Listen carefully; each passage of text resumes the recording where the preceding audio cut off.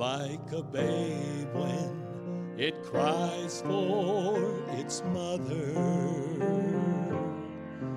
Like a child, I was helpless, all alone. Then I met the Master. Now I am one of his own.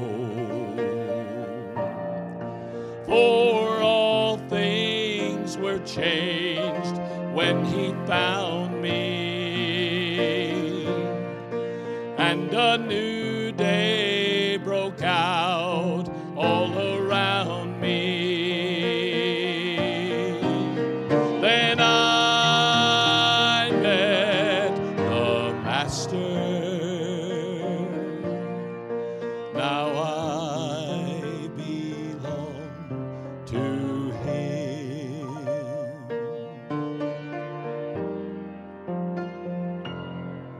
Like a blind man who walks in the darkness, I had longed, I had searched for the light. Then I met the Master. Now I walk no more in the night.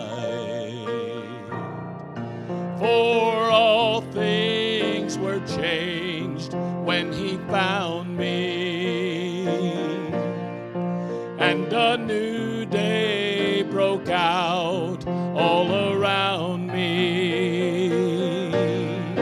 Then I met the Master.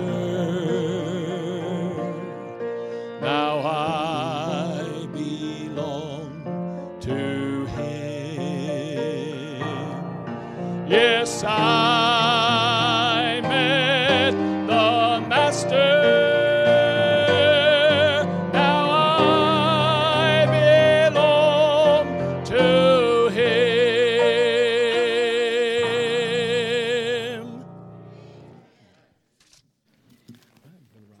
I belong to him. What a blessing.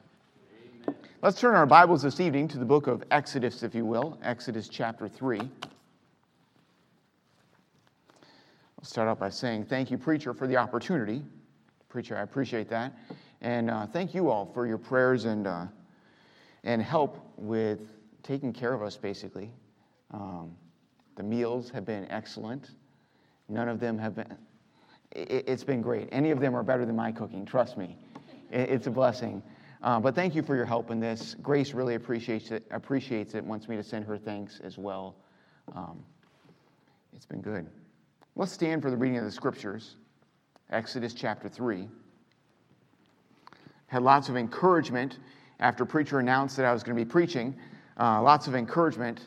And Brother Don came to me this week and he says, you know, that's a pretty heavy thing. Are you nervous? Brother Kelly comes over to me before service today. Are you okay, Brother Abido? You doing all right? You know, with encouragement like that, I don't know. I don't know. Just this church is full of encouragers. Someone told me, you know, I guess the preacher reached the bottom of the barrel. You know, I won't mention any names, but yeah. Exodus chapter 3. I'm excited about the message that the Lord has given me, and honestly, if I was standing up here with my own opinion, it would be worthy of being nervous and